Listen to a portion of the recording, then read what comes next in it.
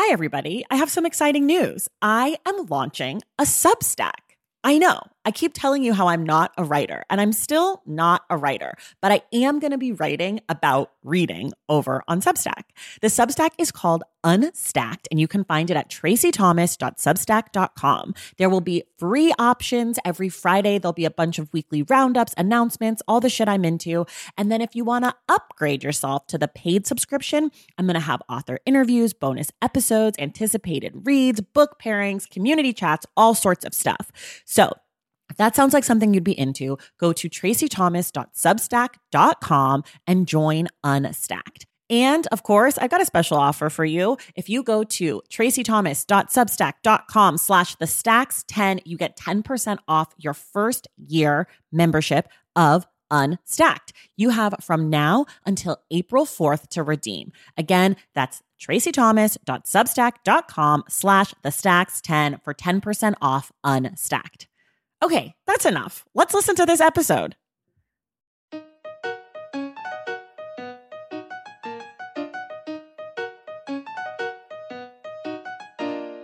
Welcome to The Stacks, a podcast about books and the people who read them. I'm your host, Tracey Thomas, and we have made it to 2021. And I am so thrilled to kick off this year with Deesha Philyaw. Deesha's book, The Secret Lives of Church Ladies, was a finalist for the National Book Award and on just about every list of 2020, including the Stacks Best Books of 2020. Deesha talks with us today about her journey to becoming an author, how her stories come to her, and she tells us a lot about the books that have impacted her life. Reminder, the Stacks Book Club for January is The Office of Historical Corrections by Danielle Evans, and we will discuss the book on Wednesday, January 27th with Deesha Philyaw. If one of your New Year's resolutions for 2021 was to support artists and creators that you love, here are some ways you can show a little love to the Stacks. One is make sure that you subscribe to this podcast and leave us a rating and a review. This is so easy and it's a free thing and it has a huge outsized impact. So please, please, please subscribe, rate, review. Two is you can follow the Stacks on social media. We are at the Stacks Pod on Instagram and at the Stacks Pod _ on Twitter. If you're planning on buying something from one of our sponsors, please use the Stacks codes. Those will always be in the show notes of every episode. Another super easy thing you can do is tell everyone you know about the Stacks. That means your friends, your family, the members of your in-person book club, booksellers at your local indie, anyone you know who reads, please let them know about the Stacks. And then the last thing is you can join the Stacks Pack, which is the Stacks community on Patreon. These folks contribute monthly and earn perks for their generosity. Perks include things like discounts on merch, our monthly virtual book club where we dive even deeper into the Stacks Book Club picks. Another perk of joining the Stacks Pack is getting a shout out on the show. And this week I'm giving a little love to some of our newest members: Jensen, Ashley Garland, Lisette Medrano, Tessa Palfrey, Lupe, Abby Wolf, Allie Longwell, Caitlin Trillo, Vicky Prebill, Leah Beige, and Hannah Gribble. Thank you all again for being a part of the Stacks Pack. And if you're interested in joining, head to patreon.com/thestacks. Okay, enough. Let's get to this first episode of 2021 with the amazing Deesha Philyaw.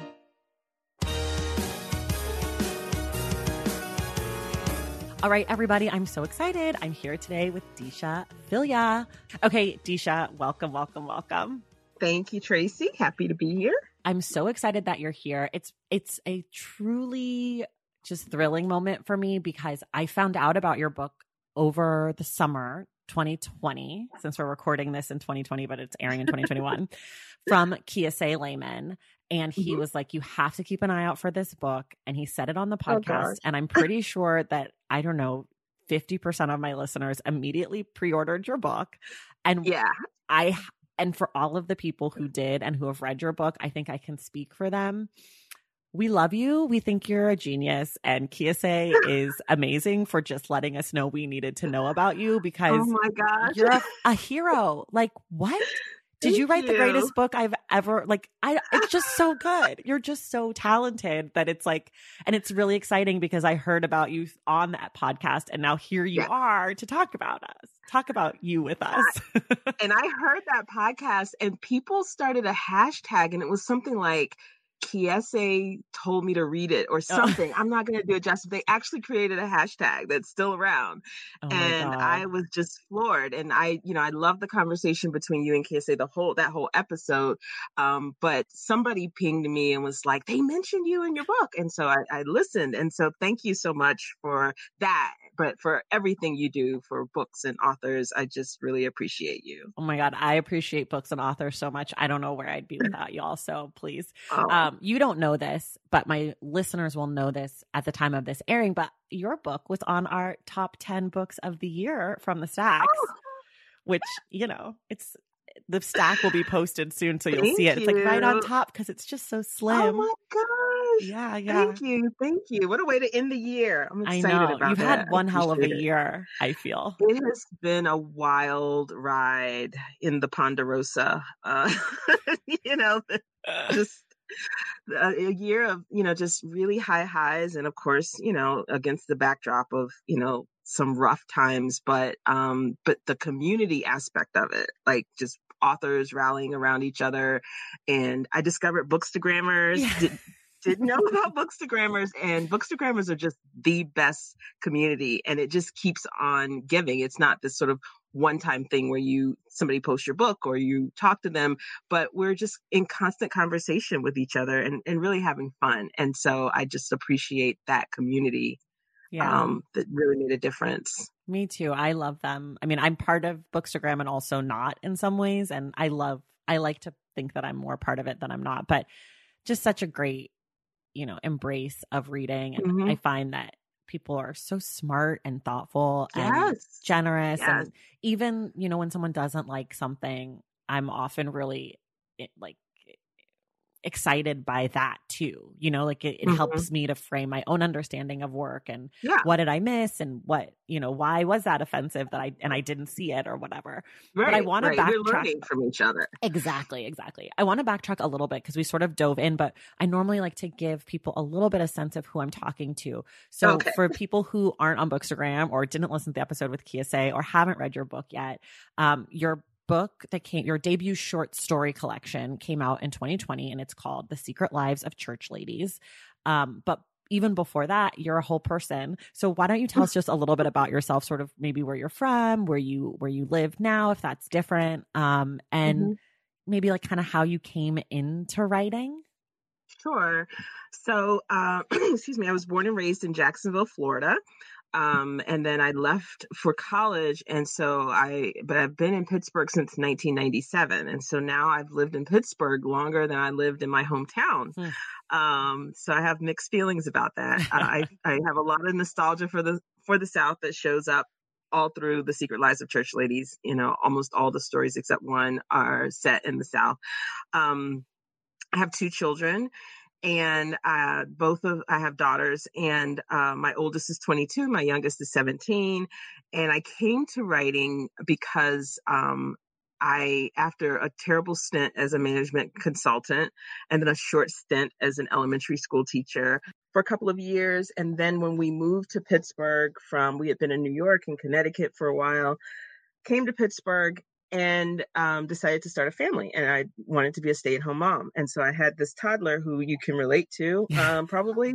Well, I don't know. Yours are little, you said they slept. You told me they slept. Yeah. My oldest never napped. Oh. And so right, like exactly, never napped. And she was like really intense. And so I would carve out this little bit of time for myself, like 30 minutes, Mm. and I would write. And sometimes she'd be like screaming on the other side of the door and I'd be crying too, but I'd be writing, And so that's how I got started. And I was, I talk about the fact that I didn't think of myself as writing about church ladies per se, but I was writing about dissatisfied women 20 years Mm. ago, because I was a dissatisfied woman, Mm. but I didn't feel comfortable writing about myself and Mhm. is nonfiction. And so I just gave my dissatisfaction to these characters. But even then they were church women because of that nostalgia that I mentioned. I grew up in the church, and those were the women that I remembered and I was truly fascinated by. So when I started writing, they bubbled up to the surface. I love that. So do you feel like there are particular women, and let me just say this for everybody, we won't spoil anything. We won't spoil any of the stories today. Don't worry.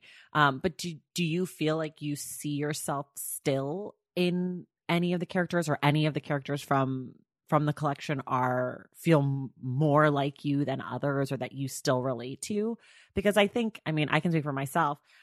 I am satisfied in many ways, but of course I'm always a little unsatisfied, right? Like that keeps you going. Yes, yes.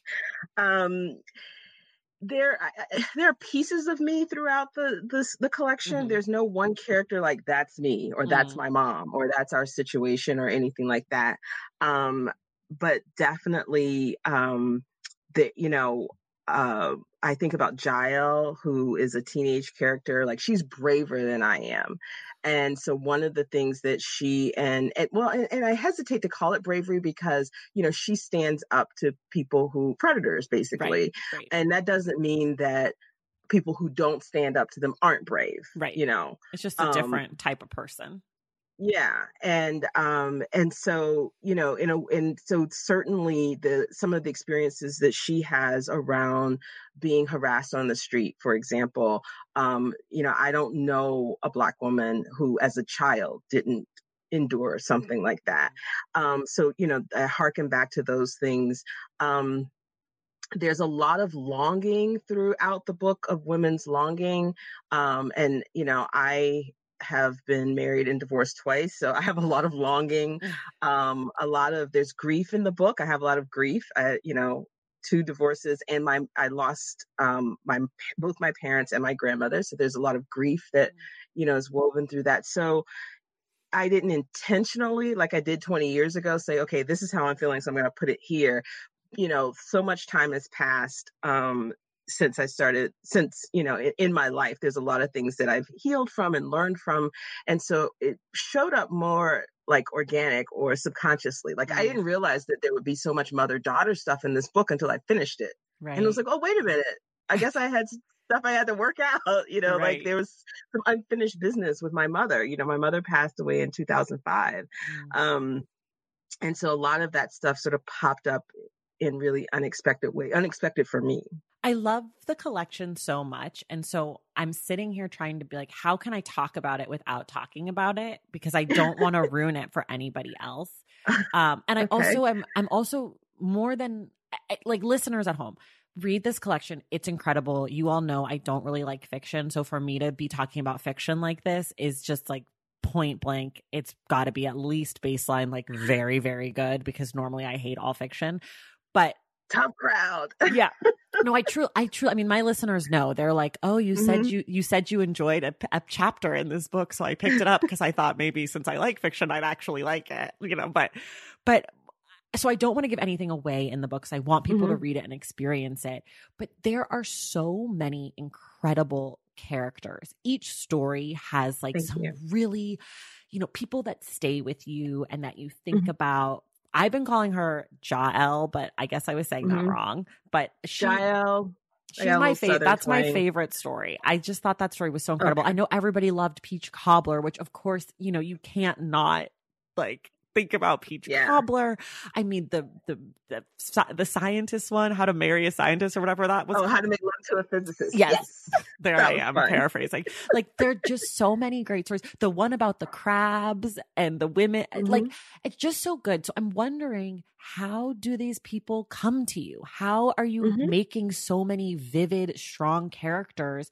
And how do you know when you're done with the story? Yeah. Especially because you said it's kind of been a 20-year project in some regards. Yeah. So, when I started 20 years ago, excuse me, I started 3 different novels. I was just going to jump right into this writing thing and try and write a novel. And 2 kind of died pretty quickly. Okay. And then there was a 3rd novel that has persisted. And this next year, I hope, is the year that I finish it. Okay. Me too. So it's always been the novel. And then I had all these detours. I started writing parenting column. I was doing a lot more personal essay. Then there was the whole co-parenting 101 era with my ex-husband. and, building that brand and writing that book. And while I appreciated all of it, it all felt like a detour away Mm. from fiction. Mm-hmm. And so I worked on the novel, the one that sort of had legs, starting in 2007. The agent that I have for the co-parenting book, she knew there was a novel, and she's like, when you're ready, I'm ready for it. And I just stalled. I got like 2/3 of the way done, and I stalled. And then I started writing these short stories, and I would read them at readings, and my agent would be there. And so after one of these readings, she said, I'm really liking these church lady stories. So she was the first to really see that through line. And I hadn't been thinking about them that way. And so she was suggesting that I write a collection while this novel was marinating for 13 years. And so I thought, yeah, it feels more doable to do a series of stories. And she said, if I could get 3 stories published, we could shop the manuscript on the strength of 3 stories. That felt possible. That felt Right. less overwhelming. And I was like, I can do that. I can do that. So the stories themselves come from a lot of different places. But one common thread are the church women that I, grew up with. And so especially the older women characters like Giles' granny, like Right. those voices, I remember hearing my grandmother and her friends. And now my mother and my grandmother weren't church ladies. They sent me to church, which is a whole other thing. But I was always in church, but they were sending me. They didn't go. So I had questions about that. So I had a lot of curiosity around like women who were in the church versus women who were outside of the church. And I think it just made such a huge impression on me that when I started imagining and thinking about women's lives, it was those women, especially around sex and sexuality, because as a kid, like I'm watching them, like, what is this whole womanhood thing about, Right. And like, are they as horny as I am? Do they have sex? Like, if they're not married, do they masturbate? Like, Right. I Right. was, Of all course. in their business in my head. I Right. would never say anything, but I was fascinated by them. And so it comes out. It came out later through these different stories. But each of the different stories kind of has a different origin. But like with Jael, since we were talking about that one, I read that story, the biblical account of the real Jael, not in the Bible, but I read it about it somewhere else. So then I went to the Bible and I looked it up, and it was like murder, Mm. and so personal, driving a nail through somebody's head and nailing them to the floor. Like that's personal as hell. Right. And so I just wrote that down, and like I'll save things, and it'll be like a year or 5 years later or 5 days later, and then I'll come back to it. And so when I was building the collection, I remember thinking, okay, what if there was a 14-year-old Black girl and this was her name? Like, Right. who would name a kid that? Right. And what if like she sort of lived up to that? So she killed somebody. I had no idea why she would kill somebody, or who she was, or who was the person that named her that, and did they know the story behind it? So I had to then fill in all of those Right. gaps. So that's how Jael came about. And then How to Make Love to a Physicist, I had a crush on a physicist. Simple. And I was very giddy and so excited. And the first line, how do you make love to a physicist? It happens on Pi Day. I thought that was just so clever. So I wrote it down. And then it was, 6 months, a year later, when I needed to finish the collection, I was like, okay, I'm gonna do something with this. So the similar process with Jael, like, okay, how do they get to the making love on Pi Day? Where I got to start. I know Right. where I want to end up. How do we get there? And I've got to complicate things for them, or else Right. I don't like, sentimental stuff. Me neither. So I had to throw some obstacles in their way. And so, who are these people? Who's the physicist? Who's who's going to make love to him? And how do I make things difficult for them? And then they finally get to make love. So it was that sort of the framework for those. So every story, there's some bit of, there was a germ or an idea or something that drove it. Snowfall is another interesting one, I think. Because I knew I was working on a collection. It hadn't sold yet, but I had to write something because I had been invited to be part of someone's book launch. You know how now people do Yeah. is like the opening acts and then the Yeah. headliner. So my friend Abir Hoque, whose book Olive Witch came out some years ago, she's Bangladeshi American, grew up in Pittsburgh after being born and spending the first 13 years of her life in Nigeria. But anyway, she was coming home to do her book launch, and she invited me and Tuhin Das, who's a Bangladeshi writer in exile. Like he had to flee and come to Pittsburgh to take refuge here. And I'm like, okay, so I don't write. I write about Black women and sex. Like, what do I have to read that's anything like, the Right. theme or whatever here? And I thought, but you know what? Both of them write about displacement. So what Black church lady story or church lady adjacent, they're not Right. church ladies, can I write where it's this theme of displacement? And it was the dead of winter and it was freezing and I hate the cold, I hate the snow, I hate to shovel, I hate all of that. And that's when that line, Black women aren't meant to shovel snow. Mm. And then it was like, okay, who are these Black women? And they're out shoveling. And then it came to me like, oh, they're not like friends or roommates. Like they're a couple. Right. Okay. All right. So they're here and they came from somewhere warm. And then, I just kind of build the story from there. I love that. I love that it's like these little seeds that you then kind of like problem solve your way into a story. Yes. It's like, have you ever talked to Carmen Maria Machado? I've never. Well, okay, because you don't like fiction, but okay, I want to. I mean, I would like gosh. to. I've heard She's only great. wonderful things. So if you're listening, yes, please come on the podcast.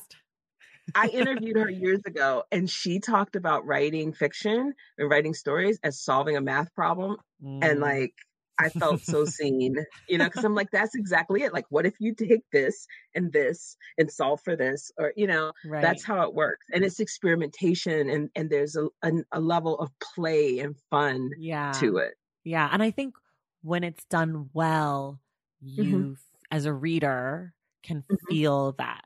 Like, I think that that's one of the things that I really liked about your collection is that I feel like I got a sense of play from you. I got, even though the stories, some of them were pretty heavy and pretty dark, some of them are funny and it's like, okay, but there's always sort of this sense of humor and this sense of, even in the heaviest parts, the sense of lightness. And that's something that Kiese and I talked a little bit about when he was on the podcast is that, and I think also I talked about it with Britt Bennett, is that something that I think that is super Black is finding the joy and the humor in the dark stuff. And so I think that like, if you can nail that in the writing, that's what makes it feel realistic, right? Like it doesn't matter if you're grieving and if your character is grieving, because like, even I remember so strongly at my father's funeral, like we had Jack in the Box tacos. My mom's friend picked up like so many of them. And she walked in with this huge bag of tacos from Jack in the Box. And like, I mean, I'm like crying right now laughing because it's one of the funniest things I feel like that ever happened. And yet like, I think about that as like one of the strongest memories from the day of my father's funeral, and so like, there's something in that. I want to ask you about sort of the success of your book. And I say that, I guess, like outside success, not necessarily how you feel about the success of your work, which I think is interesting in a different conversation. But your book was a finalist for the National Book Award, which is, a huge freaking deal. You've been on so many lists. You've been included in so many conversations about best books of 2020. So I'm curious, when you set out, like when you knew the book was going to get published, when you knew it was happening, what were your hopes for your book? What were you like, okay, this is the dream? And I'm going to assume that it probably wasn't like, I'm going to be a finalist for the National Book Award, because I think that's like thinking you're going to win an Oscar. It's like, sure, that's great. But like, you don't, like, so did you have goals around what you thought you wanted to happen to the book? My goals were minimal especially because it had taken me so long with the novel and I hadn't finished the novel. So finishing was a goal. Right. And then getting it published was a goal. And I'm a very practical person. And so I knew, it's a small book. It's short stories, which are a hard sell. My agent told me right up front, hard sell. It's on a university press. Right. And so, I did not expect it to be a book that would have a high profile. Right. I do think that my publisher might have had a sense. I mean, obviously they chose to publish the book. I mean, and everybody was surprised. They were definitely surprised, but I feel like they really thought that it was going to have legs, to the point like they made it like the lead book in their fall 2020 catalog. Like that's a decision they made last year, Right. just on from the manuscript. So I was excited about that. Hadn't, predicted that at all.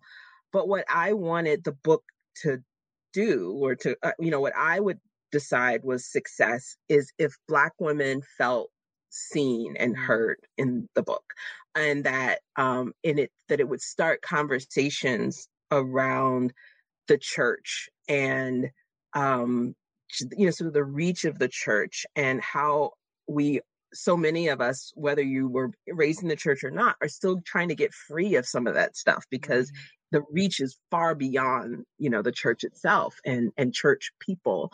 um and so I wanted to have those conversations. It was not my intention ever to bash the church or bash church people. And so I felt like it was really a conversation, or that Yeah. the stories could spark conversation. So yeah, those were my goals. And I mean, do you feel like you achieved those goals? I did. Oh my gosh. So lots of conversations with church folks. I have had a number of book club conversations, but the one I had last week was with Black women church pastors. Mm. That was great. Yeah. Now I had not predicted that, that specific group, but that was awesome. Oh, I love Um, that. and hearing that mothers and daughters are reading the book Mm. together, and having conversations that they hadn't had before. I've had conversations with two of my friends who are pastors, and one of them in particular said, can you create a discussion guide to help pastors have a way to talk about this church, or talk about this book, to teach this book in church? So I actually have two discussion guides. One of them has some ratchet playlists in it. And so then the other one is identical, minus the ratchet playlist, plus additional questions for church groups. Wow. Because I really wanted to foster those conversations. That's so interesting. I do not have any relationship to the church. My mother's Mm-hmm. Jewish, so we were raised sort Mm-hmm. of like Jewish, but also sort of just like we celebrate all the holidays, type Christian and Mm-hmm. Jewish holidays. But I did go to Catholic school. So that's like my Mm-hmm. relationship to the church. But your book still really spoke to me. So for anyone who's Mm-hmm. listening, who's like, I'm not a church person at all, like me Yeah. neither. I've like never been to church except for in my high Yeah. school gym. So, it's accessible even if that's not your entry point. And if it is your entry point, you'll probably freaking love it. Yeah. What was it, as you mentioned, like one of the goals was to have Black women read it and have Mm-hmm. meaningful conversations and all of that. What is it Mm-hmm. like for you, for your book to find success with audiences outside of your intended Mm-hmm. audience? Like, is it weird to hear, like white men talk about it, or like, Right. like, what is that like? It was one of those things where I knew that my book could be accessible to people who weren't Black women. I didn't know. I knew it could. I didn't know it would be. I didn't know how other people would respond.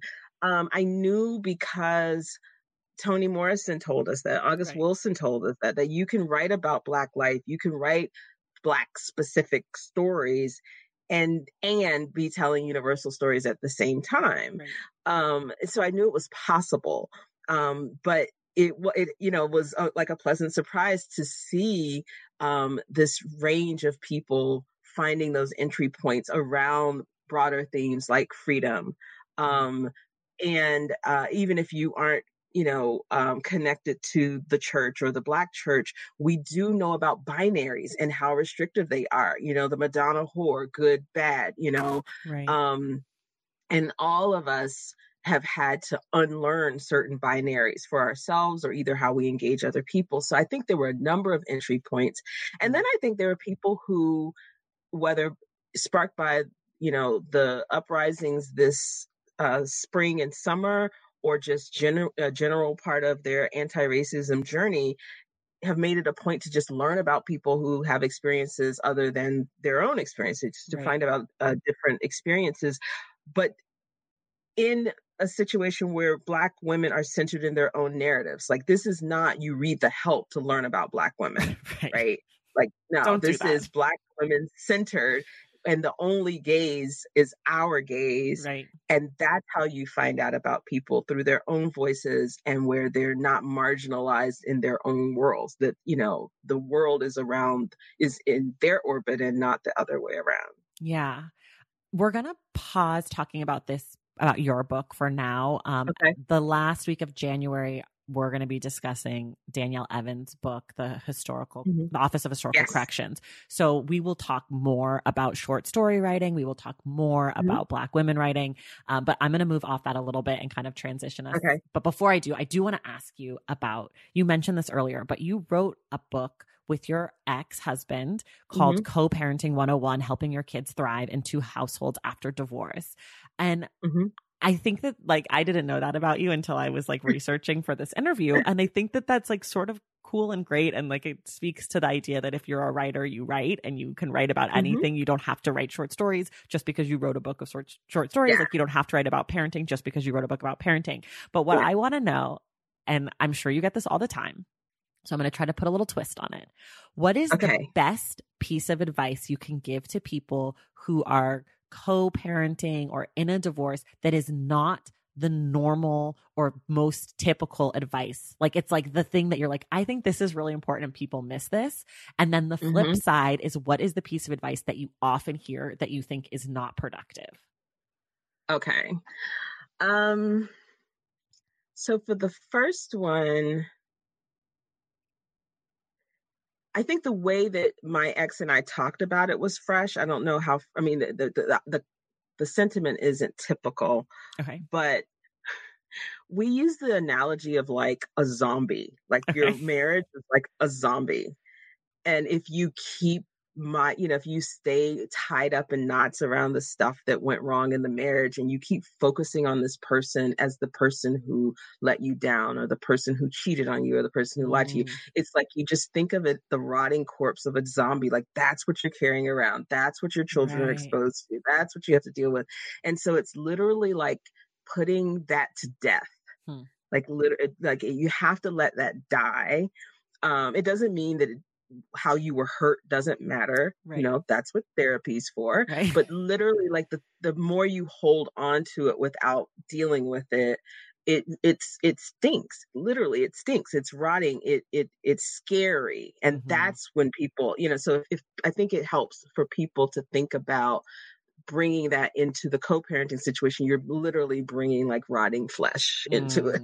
So, just helping people to kind of understand what it could be, the experience could be for their children when things remain toxic and the dead stuff, is still there. The thing that people, I think, get wrong, is, and it was a common misconception about us and our book, was that we were saying, or that we ever say, that co-parents have to be friends. Like, you don't have to be friends with your co-parent to do right by your kids, And in fact, sometimes when people consider themselves friends after divorce, the thing they have to worry about are boundaries, right? Because, like, you've got new relationships, and also that can be confusing for your kids. And, just, there still need to be some boundaries. Doesn't mean you can't be friends. It just means you need boundaries. And we, in our book, aren't advising that the goal is to be friends with your ex. The goal is to have a healthy co-parenting relationship so that your child has the best experience possible living between two households. Friendship may or may not be in the cards, and that's perfectly fine. Some co-parents are like business partners, and their kids are thriving, and that's the point. What I love about you, and I find so fascinating and exciting and interesting, is that you are a fantastic short story writer who has lived these other lives and had these other experiences, whether it be, writing this book about co-parenting, or having gone through divorce, or you had other careers prior to this. And I think that is so refreshing and exciting to hear as a reader, because I know I know that it informs the work that you do. And I know that it allows you to have so much more going on. And I also think for people who are aspiring writers, which I am not, but for those of you who are, it's sort of encouraging to know that you could work on a short story collection sort of for 20 years and all of a sudden be a National Book Award finalist. Like it's like the same thing as like Toni Morrison publishing The Bluest Eye at like 39. It's like, This is great. This is like, you are living proof of like, just live your life and the art can come. I just love that. And keep working at it. Keep working and focusing on getting better. And it's hard because I did the same thing. We want to get published because that validates us. Right. But focusing on as much energy on getting better at writing than, getting published. That will come. Right. It's like the balance between the public validation and then the private validation. And that's hard. And it's not always in balance. No. And embracing critique, embracing revision. Basically, we just all need to like do what Toni Morrison did. Like she embraced revision. She embraced critique. She wrote The Bluest Eye out completely, decided it was wrong. I don't even know what that could possibly mean. And then rewrote the whole book. Wow. I didn't know that and it was story. Not unusual for her to do 10, 11, 12 revisions of things. So who are we if the she master can do is doing is revising? We're just some basic ass bitches who do one draft. Like, no. Okay, we're going to take a quick little break and then we'll be right back. Taking care of your health isn't always easy, but it should be at least simple. That's why for the last 3+ years, I have been drinking AG1 every day, no exceptions. It's just 1 scoop mixed in water once a day, every day, and it makes me feel nourished and strong enough to tackle whatever else might come my way. That's because each serving of AG1 delivers my daily dose of vitamins, minerals, pre- and probiotics, and a lot more. It's a powerful, healthy habit that's also powerfully simple. The nutritional insurance that AG1 provides has been vital to keeping me productive and focused. It helps me cover my bases in just about the time it takes to fill a glass of water, scoop in 1 scoop of AG1, and then drink it. So I don't know, 75 seconds? With the perfect mix of vitamins, probiotics, and nutrients from Whole Foods, I'm not stuck trying to assemble it all by myself, which would have considerably worse results. AG1 saves me all the time and hassle, and it has made such a difference in my overall mood and especially my gut health, among many other things. But don't take my word for it. Go ahead and try AG1. Let me know what you think. Whether you notice you're needing more nutrient support than you're used to, or you just need an edge for a tough workout, AG1 can be the ticket. If there's one product I had to recommend to elevate your health, it's AG1, and that's why I've partnered with them for so long. If you want to take ownership of your health, start with AG1. Try AG1 and get a free 1-year supply of vitamin D3, K2, and 5 free AG1 travel packs with your first purchase exclusively at drinkag1.com/thestacks. That's drinkag1.com/thestacks. Check it out. Across America, BP supports more than 275,000 jobs to keep energy flowing. Jobs like building grid-scale solar energy in Ohio and producing gas with fewer operational emissions in Texas. It's and, not or. See what doing both means for energy nationwide at bp.com/investing in America. This episode is brought to you in part by Noom. Forget one-size-fits-all diets. With Noom, you get a personalized weight loss plan that's tailored to your lifestyle. No food is off limits. Enjoy your favorites while discovering healthier habits. Noom's users love the flexible approach, blending psychology and biology to help you lose weight in a way that's sustainable for you. And great news for foodies. Noom just released the Noom Kitchen Cookbook, with 100 delicious, healthy recipes. Stay focused on what's important to you with Noom's psychology and biology-based approach. Sign up for your trial today at Noom.com. That's NOOM.com. Grab your copy of the Noom Kitchen wherever books are sold.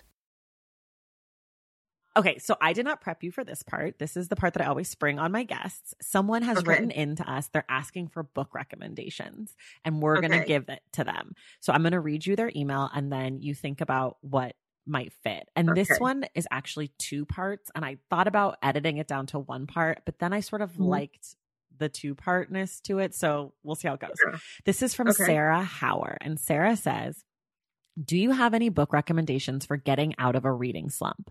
Recently, I have just felt so distracted and unfocused anytime I sit down to read, especially as I'm starting to get anxious about going back to school. I'm a high school science teacher with all the COVID stuff going on. I typically go for quick thrillers or romance novels when I'm in a slump, but I'm open to anything. And then Sarah says, also, would you have any recommendations for books on social justice or anti-racism in education? I've added a ton of books to my TBR from your anti-racist reading list, but I'd also like to find some books that speak to the experiences of students of color or other underrepresented students. I would love to learn more actionable steps and strategies for supporting my students of color and for teaching my often entitled white students how to care about people and issues other than themselves. So that's that. I took that to mean 2 kinds of books for Sarah and then books sort of for the education side. But I'm going to do for my book, I'll go first so that you have time to think. So we'll do part 1 and then we'll do part 2. So for part 1, I'm just going to suggest a short story collection or short story collections for coming out of a reading slump, because you can just focus on like, okay, I'm just going to read these like 10 pages or 20 pages. And then you kind of get your groove. So obviously, what kind of person would I be if I didn't recommend The Secret Lives of Church Ladies and The Office of Historical Corrections? Because that's the book we're going to discuss. And then also kind of to fill that out for my trifecta of amazing Black women short story writers, The Heads of Colored People by Nafisa Thompson Spire. Like, so good. So that would be my sort of how to get out of a reading slump. Any of the stories from any of those collections will get you tingling in all sorts of ways. Your turn.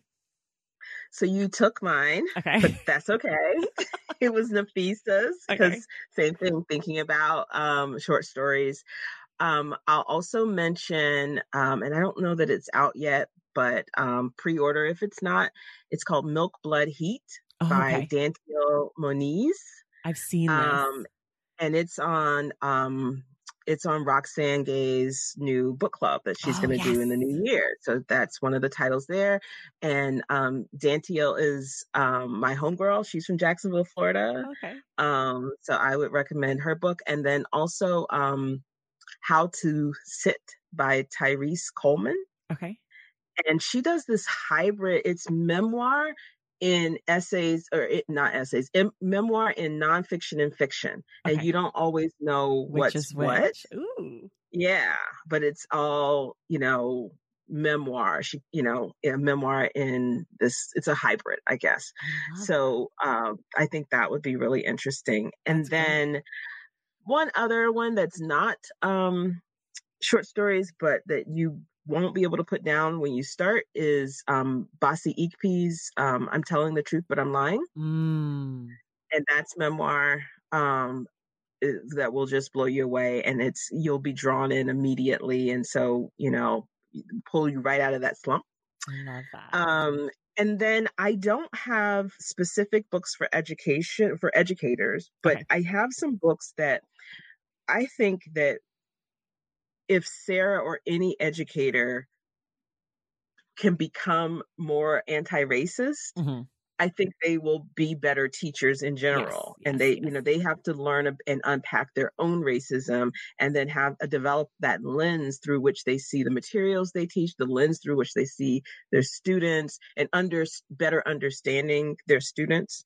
So I have several recommendations that would sort of just in general awareness. I think so much of the reason that white supremacy just continues to flourish is because white people don't understand what it is, and don't know the history, and don't know, how it's at play. So a really good one is White Tears, Brown Skin by Ruby Hamad. And she wrote a Guardian article a few years back about white women weaponizing their tears. And then she developed this book that it looks at centuries and across continents of how white supremacy and misogyny, have been co-created, and what that means for women of color in different countries.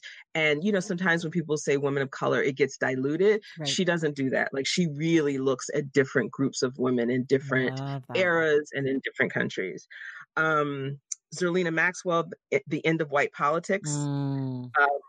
Basically in that one, she's like, we cannot elect another 70-year-old white man. And what did we do? Here we are. Okay. Exactly. So read her book.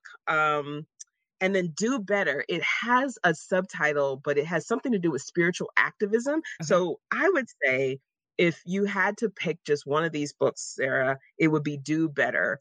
And it's this a woman who's a spiritual activist. She teaches anti-racism workshops, but then she took all of her stuff and put it in a book. And they're like meditations, they're writing exercises, there's breathing exercises, and it's specifically for white women. Any white person can benefit, and people and Black people, people of color as well, because her premise is that white supremacy is affecting all of us. Right.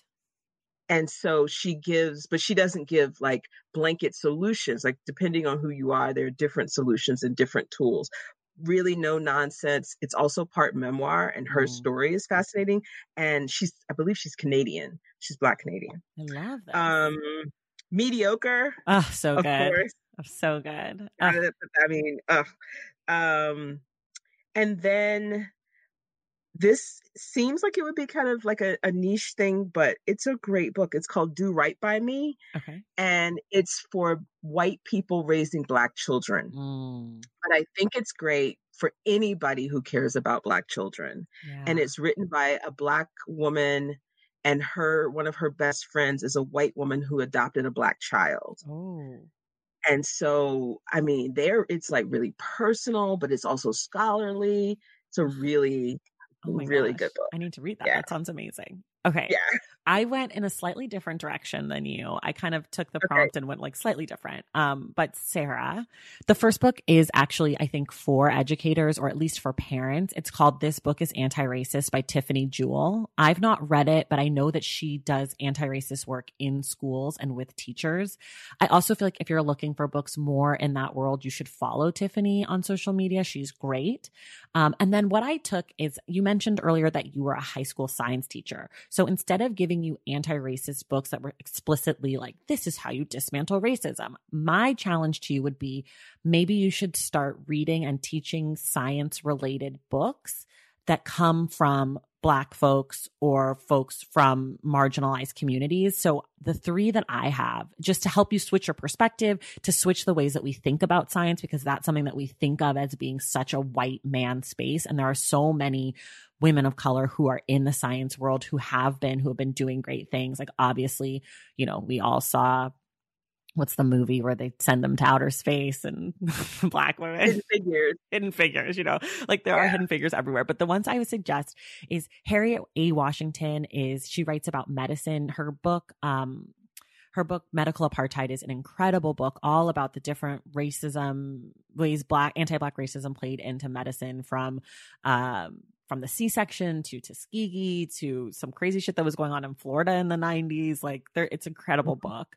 There's also Chanda Prescott-Weinstein, whose new book is coming out. She is like an astrophysicist or some shit, but she's also Black and Jewish, and she's great on Twitter, and she's hell of smart, and she's a PhD, and she's writing about the same stuff that someone like Neil deGrasse Tyson might be writing about, but she doesn't get the same kind of play. So even though he's Black, she's a woman, shifting that. There's a book called Braiding Sweetgrass by Robin Wall Kimmerer, and that's a Native American perspective on sort of science, and so that's another person you could check out. And then the last one I would throw out is All We Save. It's a collection edited by Ayanna Elizabeth Johnson and Catherine K. Wilkinson, and it approaches science and the environment through a feminist lens. Ayanna's Black, I believe Catherine is white, but she's definitely white presenting, and they're collecting essays and text about environmental justice, and recognizing that so much of the environmental justice work that we're seeing is coming from young women,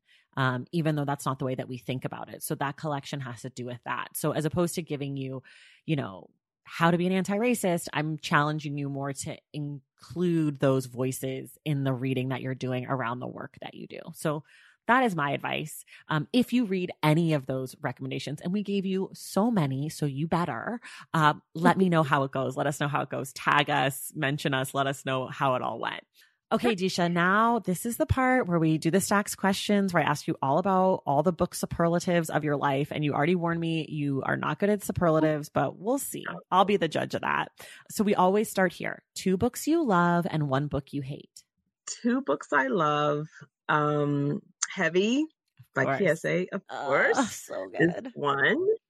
I'm going to shout out Untrue by my friend Wednesday Martin, Dr. Wednesday Martin, and she's writing about female sexuality and promiscuity and infidelity, and it's like a scientific, juicy scientific book, which is awesome. I love that. Yeah, I love juicy science. So Untrue. So there's a YA book that I won't name. Okay. But my complaint about the book is sort of just a white writer kind of mishandling race, which is, problem number 1. But then looking at the critical praise for this book, I think that our kids, all of our kids deserve better. Right. And so if there's going to be a book that purports to handle race and class and sexuality as this book, was supposed to do, then it really needs to do a good job. And it needs to be a good story. It needs to be well written, but it also can't be clumsy around race. And so in this particular story, one of the things that was really glaring is that it was supposed to be about race, and the main character was going to have to leave her predominantly white school and go to a predominantly Black school because her father lost his job. Well, the whole book takes place the summer before. So she never actually goes to the Black school. So then you just have these like token Black characters. Right. And we get like a mention of the Black boy, and every scene he was in, the mention of his white teeth and his dark skin. Like, come on, we're so beyond that. Yeah. Yeah. And so, and so my beef is that got published, and yet, there are Black writers writing about Black children who get rejected. Right. And so I will always hate that book for taking the place of a book that would have been something better for all of our kids, that really could have tackled race in a way that was a resonant story, but also a true story. Even as fiction, it needs to be true in the sense of like the Black characters being fully realized and being 3-dimensional and not caricatures. Right. So it's just so frustrating because, like you said, there's so many writers who can do it better, and they don't get the opportunity. Did you read that thing in the New York Times, I think last week or 2 weeks ago, about like how white publishing was? And there was a part where it was like, well, we already have Jason Reynolds, so why do we need that? It's like, well, I agree. I love Jason Reynolds. Like, please, more Jason Reynolds all the time. But we are not interchangeable. And the fact that they even, fix their mouths to say that is just enraging. It is just absolutely enraging. Right. And it's like, at least, again, I can't speak for everybody, but as a Black woman in America, like we've all, I have been in that situation where I feel like I didn't get something because someone else did. Yeah. And I know that there's room for all of us at the table, but it built into me this sense of like, well, I have to do everything I can to get like, and it builds that crabs in a barrel mentality. And it isn't until recently that I've even really started to unpack like the ways that I behave because of that stuff, which sort of is to your point about like white supremacy is in all of us, even if we're not necessarily perpetuating it on purpose, or we're not white supremacists, we're still dealing with that stuff. Yeah, exactly. And then you get someone like a Kiese who is disrupting that by saying, I'm going to be a gateway. I'm going to bring as many people with me as possible. He doesn't see other writers as competition, know? Right. And so we have to do more of that. Right. I had a great conversation with the women who wrote Big Friendship, Aminatou Sow and Anne Friedman. And it's a book about being friends. So they have this thing that they call shine theory, which is like, it's not for everybody, right? Like, it's not like just because you're a woman of color, just because you're Black, or just because you're the same as me, you have to be successful. But it's about building your community and helping to, like, I don't shine until you shine, and you don't shine until I shine, and making space and talking about salary and like all of that stuff. And what they said that I found really interesting is that they talked about how that's a practice. You know, it's not something that they do naturally, or it's not necessarily the natural impulse because of the ways we've been conditioned, but that there's an active, like, I'm going to repurpose this. And like, I'm going to take, like, for me, it's like, I'm super competitive, and I'm just competitive about everything. I really am. I know it's terrible. It's like some disgusting American shit that I have, and I'm just super competitive, but I have to make a concerted effort to stop and be like, am I being competitive for a good reason, or am I being petty? Am I being mean? Am I being a gatekeeper? Am I stopping someone else? And do I need to be? Am I stopping them because I'm jealous, or am I stopping them because I think they're harmful, you know, or like because I think that they're going to get in the way in an actual disruptive bad way.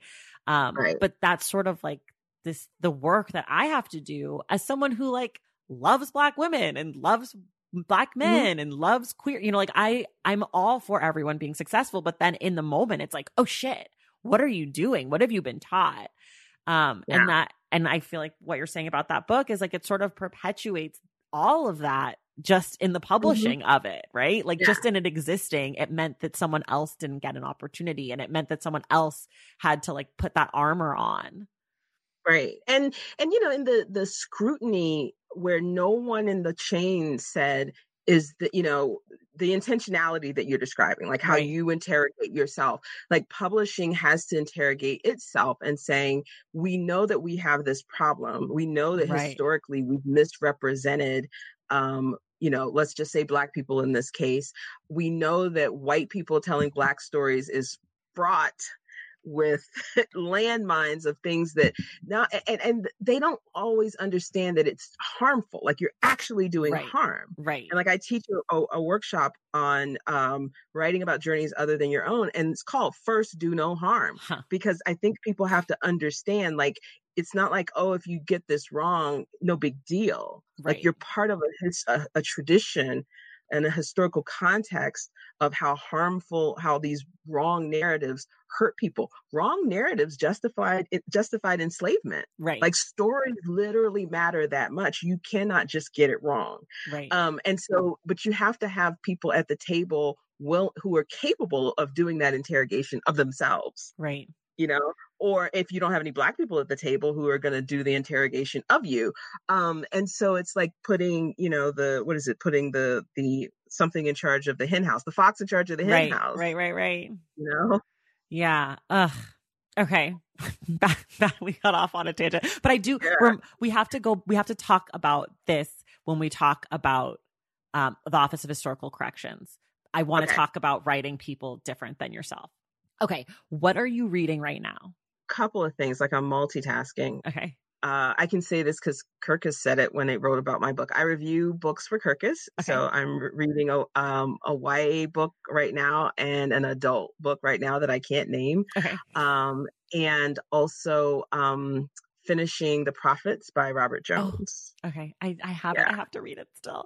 I'm like trying to cram in 2 more 2020 releases before the year ends, because one of my goals for 2021 is to focus almost exclusively on 2021 releases, because I just want to see what it's like to read ahead and like use my platform for good. I like, you absolutely use your platform. Right. But like, I feel like I have this platform and I'm like, great, but wouldn't it be nice if I could be like, this book is coming out, everyone keep your eyes out for it, you know, like especially in this time of COVID, because normally I read like close to release date, but I think I want to read ahead. So that's my goal. Anyways, so The Prophets and Black Buck are the 2 books that are early 2021 releases that I'm hoping to get to as soon as the year changes over. Not that anybody asked, just telling you about my reading list. No, I love it. I love it. Okay. I hadn't heard about Black Buck. It's like, I think it's supposed to be like a satire, and it's sort of, it's from HMH. I don't know. It's supposed to be funny and good. And he likes this podcast, and his publicist told me that I was the podcast that he asked to be on, the only one he has to be on for his book tour. So I'm like super excited about that. So you'll probably hear him on the show soon. Right. But that was a really nice thing for someone to say. Yes. Okay. How, if you're not reviewing for Kirkus, how do you pick your next book? Do you like read about it like New York Times? Do you just rely on friends, Bookstagram? Like, what do you do? Bookstagram, Twitter. I try and read, friends, like my friend Brian Broom's book, Punch Me Up to the Gods, is coming out, memoir. So it's nonfiction. You're gonna love it. Wait, I just put that on my reading list like yesterday. But in this time of, the pandemic, one of the things we could do was buy books. Right. And, because we can be safely at home reading, but buying the books, we're supporting authors who can't physically get out and promote books. We're supporting indie bookstores. So buying books was just a great, it had just had all of these benefits. Right. And so I, just between Twitter and Bookstagram, that's where I've been finding out about books, and then, people now want to send me books. So that's awesome. Yeah. So free books. But I still try and buy books, even books that get sent to me. Like I'll have multiple copies and just gift one to somebody. But that's usually where it is. Like there's somebody I know who has a book coming out. Because a lot of my friends are writers, right. And prose writers, poets. So, I'll have some poetry collections in the mix as well. Okay. You mentioned gifting books. So what's a book that you like to recommend to people? Wayward Lives, Beautiful Experiments. I gave that, some people are getting that for Christmas from me. Also my friend Yona Harvey's second collection of poems, You Don't Have to Go to Mars for Love. Okay. Which I thought is a great title. It's just a fantastic collection. So that's a common gift book. I was on this streak where I was giving the men in my life Heavy and Survival Math. Mitchell Jackson. Book, Survival Math. And then also Rion's book, The World May Destroy You? The World Doesn't Require You. Doesn't require you. Yeah. That's a great collection of short stories. So but Heavy, definitely. Like so many guys that I know got Heavy from me, and it's like therapy. You mentioned buying books. So what is the last book you purchased, and from what bookstore? Wayward Lives, Beautiful Experiments, Sadia Hartman's book, from through bookshop.org. So it was probably White Whale. Okay. Yeah. And what about other favorite indie bookstores? Oh, City Books in Pittsburgh. Okay. They are such a champion of authors and readers. And fun fact about City Books here in Pittsburgh, when the Ma Rainey's Black Bottom production, they Levy, he reads, he's a reader, I think it's Levy, and they needed books that looked old, and City Books is a used bookstore, and they went to City Books and said, we need some books for Levy, or a book, and they ended up taking a stack from her. So when you see the movie, those books are from City Books in Pittsburgh, which is cool because August Wilson is from here. Yeah. Pittsburgh has one Black-owned bookstore, which is Tiny Books. Okay. But also shout out to Harriet's Bookshop in Philly, Loyalty Bookstores, and Uncle Bobby's. Yes. We love all those bookstores. We love all bookstores except for ones that are racist. What is the last really good book that someone recommended to you? Finna by Nate Marshall. Okay. Poetry. Yeah. Are you big into poetry? Well, I go back and forth. Like it's usually, again, someone I know, right? So my friend Yona, when her collection came out, I had to read that. My friend Kelly Stevens Kane poetry collection, Hallelujah Science, had to read that. Reginald Dwayne Betts, his collection Felon. I have it. I haven't read it yet. Is it so yeah, you good? gotta read that. Okay. Yeah. And then, probably on Twitter, I saw Nate's book and it was like, the title is Finna. Of course I got to Yeah. read it. I Yeah. didn't know anything else about it, but I was like, I'm going to, somebody was recommending it via Twitter, and then Right. that's how I ended up finding out about it. How do you organize your books? Oh, it's a mess. So I have bookshelves in my bedroom. There is usually a stack of books in my living room. There are books on my nightstand. There's always at least one book in the bathroom. And then I have like a purse book, and then I have a car book. Okay. Well, I'm not in my car as much, but you got to have a purse book. Yeah. Yeah. Well, I live in LA, and so I don't really have a purse book because I feel like in LA you're in the car. You're like never. But I guess I do have a book. I also like to read one book at a time, mostly when I can. Yeah. But that's changed a lot since starting this podcast. Yeah. I used to be like, I'm a one book pony. I only read one book. And now I'm like reading 5 books right now. And I'm like, exactly. I only read one book, but I'm actually reading a lot of books. So who knows? Okay. What else do I want to know about your reading life? So this is sort of like a little speed round. I'm going to just ask you and you tell me just the first book that pops into your head for this answer. So the last book that made you laugh. It was probably Nafisa's book, The Heads of the Colored People. Yeah. Yeah. Okay. Last book that made you cry. The Prophets. Okay. Last book where you felt like you learned a lot. Untrue. Okay. Untrue. Yeah. Okay. A book that brings you joy. My book. Okay. Yeah, that's right. Are there any books that you feel proud to have read? Yeah, sort of going back. There's a book called Oreo by Fran Ross. Mm-hmm. And it is the first satirical novel by a Black woman. It was written in 1974. And talk about tackling, race and sex and class and sexuality. She really does it. And it's so smart and funny. And even though it's set in the 70s, there's just certain things, like the humor is still timeless. And then she died young, without having finished the second book because she had to work. She had to freelance like a lot of us. And her story is so common for Black women writers. And so I think it was Harriet Mullen sort of had a revival of this book the same way Alice Walker did for Zora Neale Hurston's work. And so Matt Johnson was, kind of telling, I was in a class with Matt for Hurston Writes Writers Week, and he was like, everybody should read Oreo.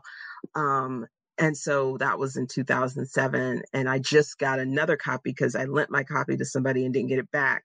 And so it's, it's one that I just am so inspired by, just the story, not the technical story, but her story, the author's story.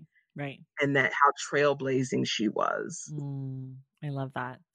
Do you have a problematic favorite book? Yeah, I mean, depending on, whose definition of problematic, but I was way too young, but I was like in elementary school and I read The Happy Hooker. I don't know that. And you don't know? Okay. So 70s, might have been 60s. I was born in the 70s, but I don't know. This book came out in the 60s or 70s. And it was scandalous because it was a woman who wrote joyfully about being a hooker. And my next door neighbor who was babysitting me had a bookshelf. And so I would just get books off the shelf and nobody ever said I couldn't read these books. And I was a precocious reader. So if I didn't know what those words meant, I went right to the dictionary and I was scandalized. And so I don't recommend it. And I certainly would not want my kids to read the Happy Hooker in elementary school. But yeah, my mind was blown. Oh my God, I love that so much. Okay, I'm going to just give you 2 more and then we have to stop because we have to talk about Danielle's book. But here's your 2 more. What is a book, speaking of young Deesha, what is a book that you think should be, that if you were a teacher, you would assign in high school? I would assign Heavy in high school. Okay. Just to help Black boys see the full range of human expression, that they're allowed. They're allowed to Mm. access all of that and the tenderness in that book. And then I would also recommend Daddy Was Number Runner, which is my favorite YA book. I think, all genders should read Heavy, and all genders should read Daddy Was a Number Runner. Set in 1930s Harlem, it's a coming of age story. And even though, it was the 1930s, that was the first book I saw myself in as a Black child. And so I just, I think a lot of times when we have Black books for students to read, and certainly Toni Morrison, great, and James Baldwin, but, I don't know that Black students are reading enough Black YA. Right. Yeah. I don't know, like my kids I know read like Fences and certain other books, but those would be two. Yeah, that's so good. Okay, this is really exciting for me. I just realized you are the last person who will get to answer this question for this particular person. So just here we go. Okay. All right. I steal this one from the New York Times by the book. If you could require the current president of the United States to read one book, what would it be? And you will be the last person on this podcast to recommend a book for 45, because this comes out the first week of January, and then February, we have a new president. Yes. Okay, I want to get the full title.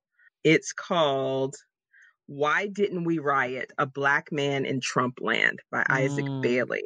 Okay. And he's a Black man in white spaces, and he talks about race and kind of breaks down what it's been like, living under Trump.